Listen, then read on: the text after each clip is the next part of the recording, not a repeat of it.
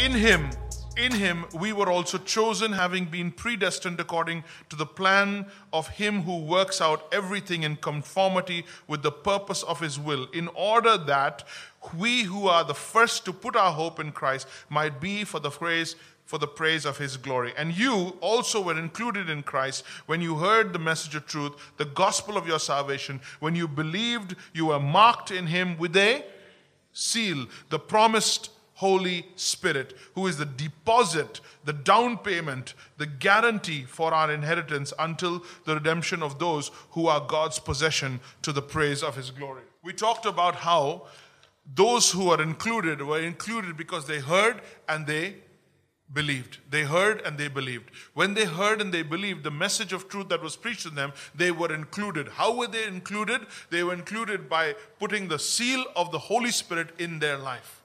By putting the seal of the Holy Spirit in their life, it wasn't just for your personal sake, it wasn't just for your corporate sake, but to show the whole world that you are his, that you belong to him. So you don't live your life alone. You have your spirit and you have God's spirit intertwined, cohabiting this earthly body to bring about the will of God. To bring about the will of God. You say, I can't do it. You're right, you can't. Therefore, God has given you his spirit who can. He can. He can. So in him is where it's at. That's where the action is. That's how this functions. And you were included in Christ till the day of your redemption, so that when Jesus comes back, those who are marked with the Spirit of God will be caught up to the praise of his glory. Now let's get into our passage for this morning, which is verses 15 onwards. For this reason, so mark the word this. Because he's not just talking about any reason, he's talking about what he just talked about. He's referring back to what he just talked about. We referenced 2 Corinthians chapter 1, verse 20, 21, and 22. And now it is God who makes us both one, Jew and Gentile, stand firm in Christ. He anointed us, set his seal on our ownership over us, and put his spirit in our hearts as a deposit guarantee of what is to come. So we looked at that passage as well. I give thanks for this reason. What is this reason? This reason is because you were included. This reason is because you have the Holy Spirit. This reason is because you showed faith in Christ. The primary purpose that the Holy Spirit was given to us was to indwell us. A believer is not a believer without the Holy Spirit. A Christian is not a Christian without Jesus living in him, the Spirit of God living in him. He's not a Christian because of what he believes. He's a Christian because of the result of his belief. The result of his belief is when you believed, you were included. And that means the Spirit of God came to live in you, and the Spirit of God took you to live in Jesus. You getting that dynamic here? So Jesus in you and you in Jesus. What's on the inside? What's on the outside? You're sandwiched. So your own conscience doesn't condemn you, and no one else from outside can condemn you. From your own conscience, you see yourself through Jesus, and from outside, others will see you through Jesus. At least God does. Why were we given the Holy Spirit? By the indwelling us, he seals us. He seals us as God's inheritance and begins the work of regeneration in us here on earth. Regeneration, that's a word you want to learn. Regeneration is the work of taking the corroded result of sin. Whatever has become damaged, whatever has fallen apart, whatever has been destroyed by sin, God does not condemn it. Once he has forgiven you for that, the Holy Spirit is given to you to then begin the rebuilding process, the return to innocence process, the renovation and the reconstruction process of turning you back into being like the Lord Jesus. You are not doing this. It's happening in your sleep. In your unconscious spirit, the work of God is happening in your life. With every hardship in your life, with every difficult relationship, with every difficult moment in your life, with everything that you go through, the Spirit of God is churning something within you to make you more and more like Jesus. Never complain, never grumble. There are no coincidences, there are no chances in the believer's life. God is using everything in our life. The pain, the shame, the dishonor, the rewards, the great times, the accomplishments. God is using everything in our life to make us more like Jesus. He does the work of regeneration. So this is a personal work. He's doing it in me, in Jeremy. He's killing Jeremy, taking Jeremy into the grave as he raises Christ in Jeremy. I'll just come back to that soon. As he raises Christ in Jeremy, so that day after day there's more Jesus in Jeremy, and there's more Jeremy in Jesus. That sounds good. It just came to me. I just got it. I hope you also got it. More and more there's Jeremy in Jesus. So he's covered by Christ. Graciously covered by Christ. Disappearing, merging into the beauty and the magnificence. And then more and more Jesus is shining through him. That's the personal work. That's the personal work. So the Holy Spirit has been given to you by indwelling us. He seals us as God's inheritance and begins the work of regeneration in us here on earth, in this life here on earth. So the regeneration process is something that God is doing here on earth. This is for your personal relationship with Christ. This is where you get intimate with God. This is where you are becoming like Christ. Then, by the indwelling, he also joins us. The word in the Bible is used baptized or baptizo. He joins us all into one body. He makes you and me one. He takes Jew and Gentile and makes them one. He takes Punjabi and Malayali and makes them one. That's powerful.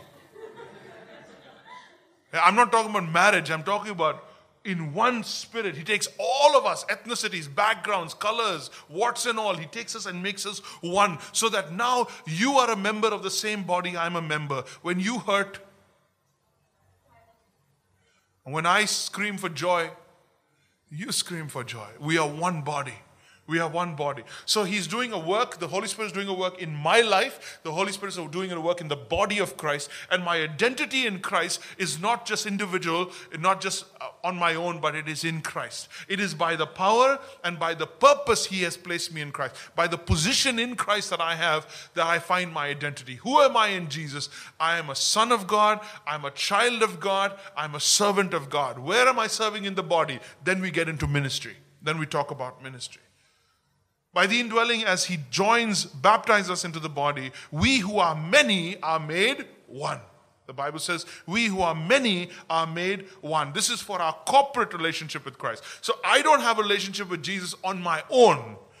I have a relationship with Jesus on my own. That's very important. But I also have a relationship with you, along with you. So here's Jesus, correct? Okay? And he is the head of the body. So my relationship to you is through him. Like this hand is my right hand and this hand is my left hand. This hand belongs to this hand by its relationship to the head. Okay? So my relationship to you is in Christ. You can go to Maine, USA, you can go to Kazakhstan, you can go to Africa, you can go to the Atlantic, you can go to Greenland, and you'll find somebody in your family. We have family everywhere. And God has brought us into that family by putting the Holy Spirit in us. I wanted to reach back into that very important doctrine and understand how the Holy Spirit unpacks us, how he works in us. So, when you heard and believed, you were included and sealed for this reason. And ever since you put your faith in him, ever since you did that, I have been thanking you unstoppably. I have been thanking you. Ever since I heard of your faith in Christ, ever since I heard of your love for all God's people. Verse 15. For this reason, ever since I heard about your faith in the Lord Jesus and your love for all God's people. Circle all. Very important. Very important. Do you love people? Yes. Do you love all people?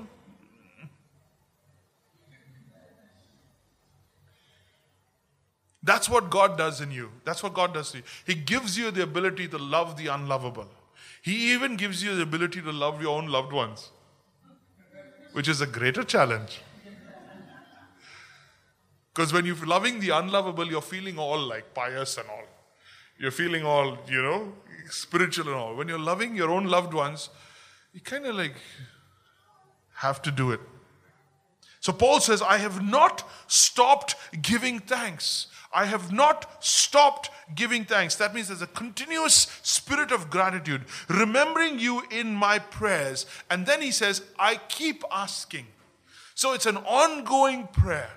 It's an ongoing thanks and an ongoing. Circle that. I keep asking. He doesn't say I ask, I have asked. I keep asking. What is Paul asking for the believers who have placed their faith in Christ, who have been indwelt with the Holy Spirit, who have been being regenerated by the Spirit of God, who have been brought into one body? What is Paul asking for those who have already got everything from God? Do you get me? Do you get me? What's left? What's left? They've been saved in Christ. They've put their faith in Christ. They've been indwelt with the Holy Spirit. They've been put in the church. And God has given them everything they need. What do you pray for such people? Here's what Paul prays for them. I keep asking. So you want to take that phrase and attach it to everything that he is going to pray for. I keep asking, I keep asking, I keep asking. Got it? I keep asking that God our Lord Jesus Christ, the glorious Father, may give you, that's number one, may give you the spirit of wisdom and revelation. The spirit of wisdom. I'm praying to you that God will give you the spirit of revelation. Now, he's already said that you have been indwelt by the Holy Spirit. So he's not saying that I pray that you get the Holy Spirit. No. He's not praying that you get the Holy Spirit, that sometime through some moment, some meetings, that you will receive. No. You have already got the indwelling of the Holy Spirit. Now he's praying that he will give you the spirit of wisdom and revelation. Now he's saying that the Spirit of God that has been given to you may result in why he was given to you. Because it is possible that believers can receive the Holy Spirit but continue to live in such a way that the purpose that the Spirit was given to you would not be accomplished. That would not be accomplished. That means you can still continue to have the Holy Spirit and live a life not knowing God, not walking in his purposes. Is that possible? Unfortunately, yes. Because God will never override your will. That he may give you the spirit of wisdom and revelation so that, underline, so that, that's the reason, that's the purpose, so that you may feel him better. You may feel his presence.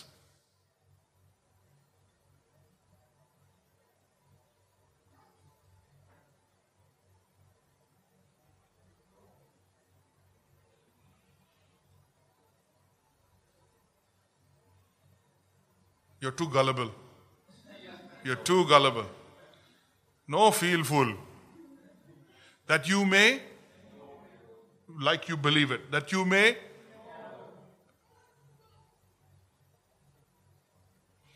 So you put your faith in Christ. Paul's prayer is that your faith would result in knowledge. Knowledge. You fall in love with somebody, but 5 years later, you know the person. Now you're not in love anymore. Now you're loving on purpose. Now you're working on it. Yeah? Are you with me?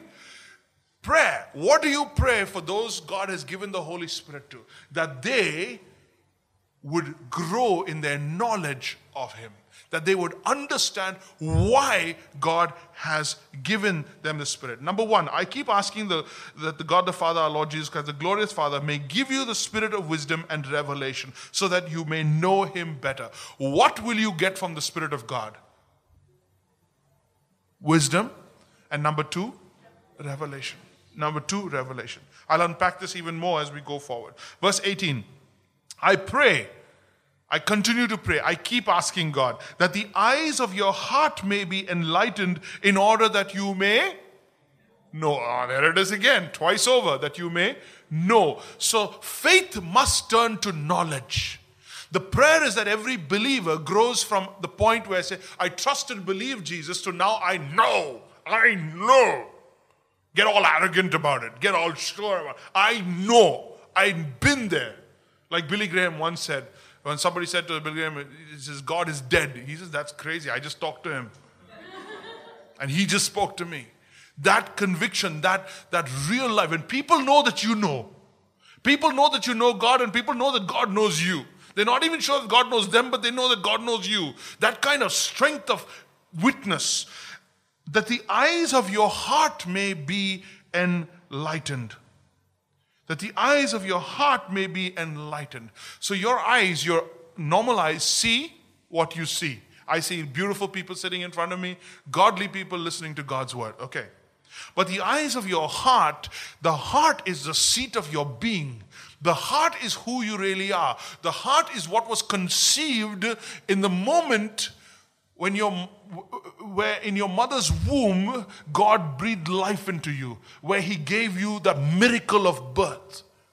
So the body that you walk around with, what you look like, your features, all of that is God's gift to you through your mom and dad. But who you are is your spirit. Your spirit carries this body. It allows for this body to inhabit it, and then it eventually is going to fall to the ground, and that spirit is going to continue into heaven. That spirit is the seat of your will. Are you with me?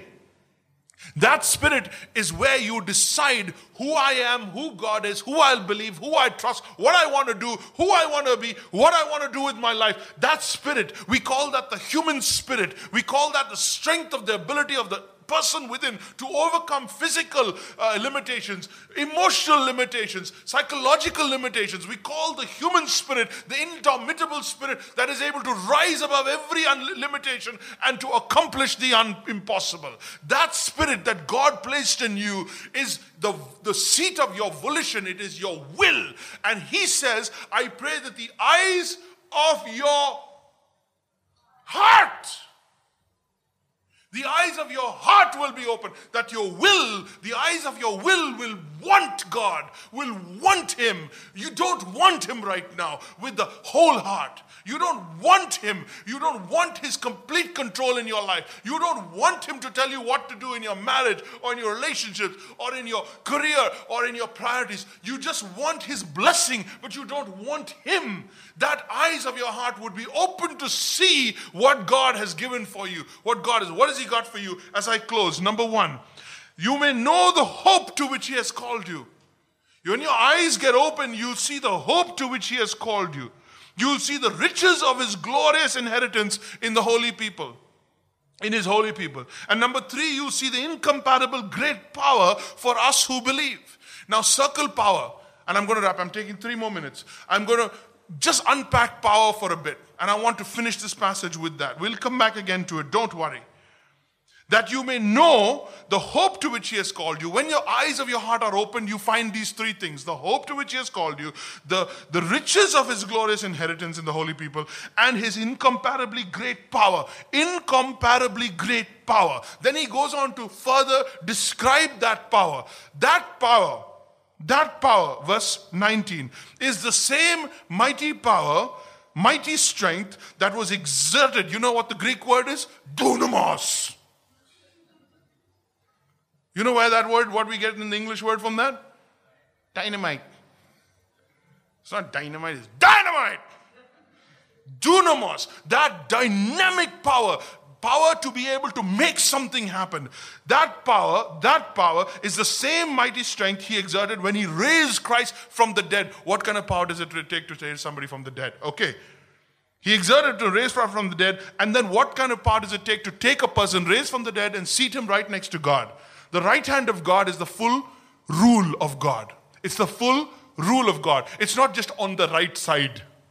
When you say right hand of God, you're talking about the full authority has been granted to the person on the right, the full authority in heaven and on earth. Far above all authority, far above all rule, power and dominion. That means this person has been taken from the grave all the way to the highest place, that every power known to man, known to existence, comes under submission to that one person. What power does it take you to give that power to that person? What power can do that? Is there any power apart from God?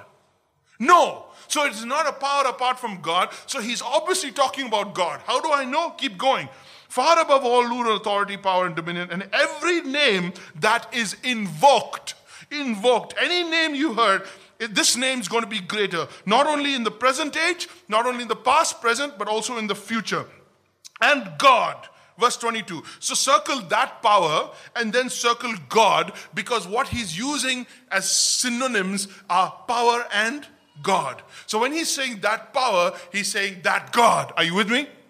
Are you with me? He's not talking about a power, generated power. He's talking about a person. God the Father has taken Christ the Son, put him to death, raised him from the grave to the point where now everything is seated under him, because he can trust his Son to bring everything back under the rule of God. Because in the end, and that God placed all things under his feet, appointed him to be head over everything for the church, which is his body, the fullness of him who fills everything in every way. It doesn't get bigger than that. It isn't more fuller than that. So that he fills everything and everything. And that Jesus will then submit himself to God the Father. So Jesus is going to restore everything that was lost and bring it back to being under the Father. We'll talk about that later. What I want you to go home with is this. That power that was able to raise that God, that was able to raise Jesus, take him all the way up and defeat every level of authority to put him right on top of everyone, and is going to bring everything under his submission, under his dominion. That power is available to you. That power is available to you. I pray that the eyes of your heart would be opened to be able to see what you got. To be able to see what you got. That's the prayer you pray for believers. Because believers, by and large, don't know and don't see what they've got. They don't know and they don't see what they got. Like a child looking at his hand and saying, I have a hand. Or looking at his leg and saying, I have legs. And discovering he can move. And then wants to move fast. And run and jump. And then fly. Every believer will go nuts, go crazy as they find out what they have in Christ.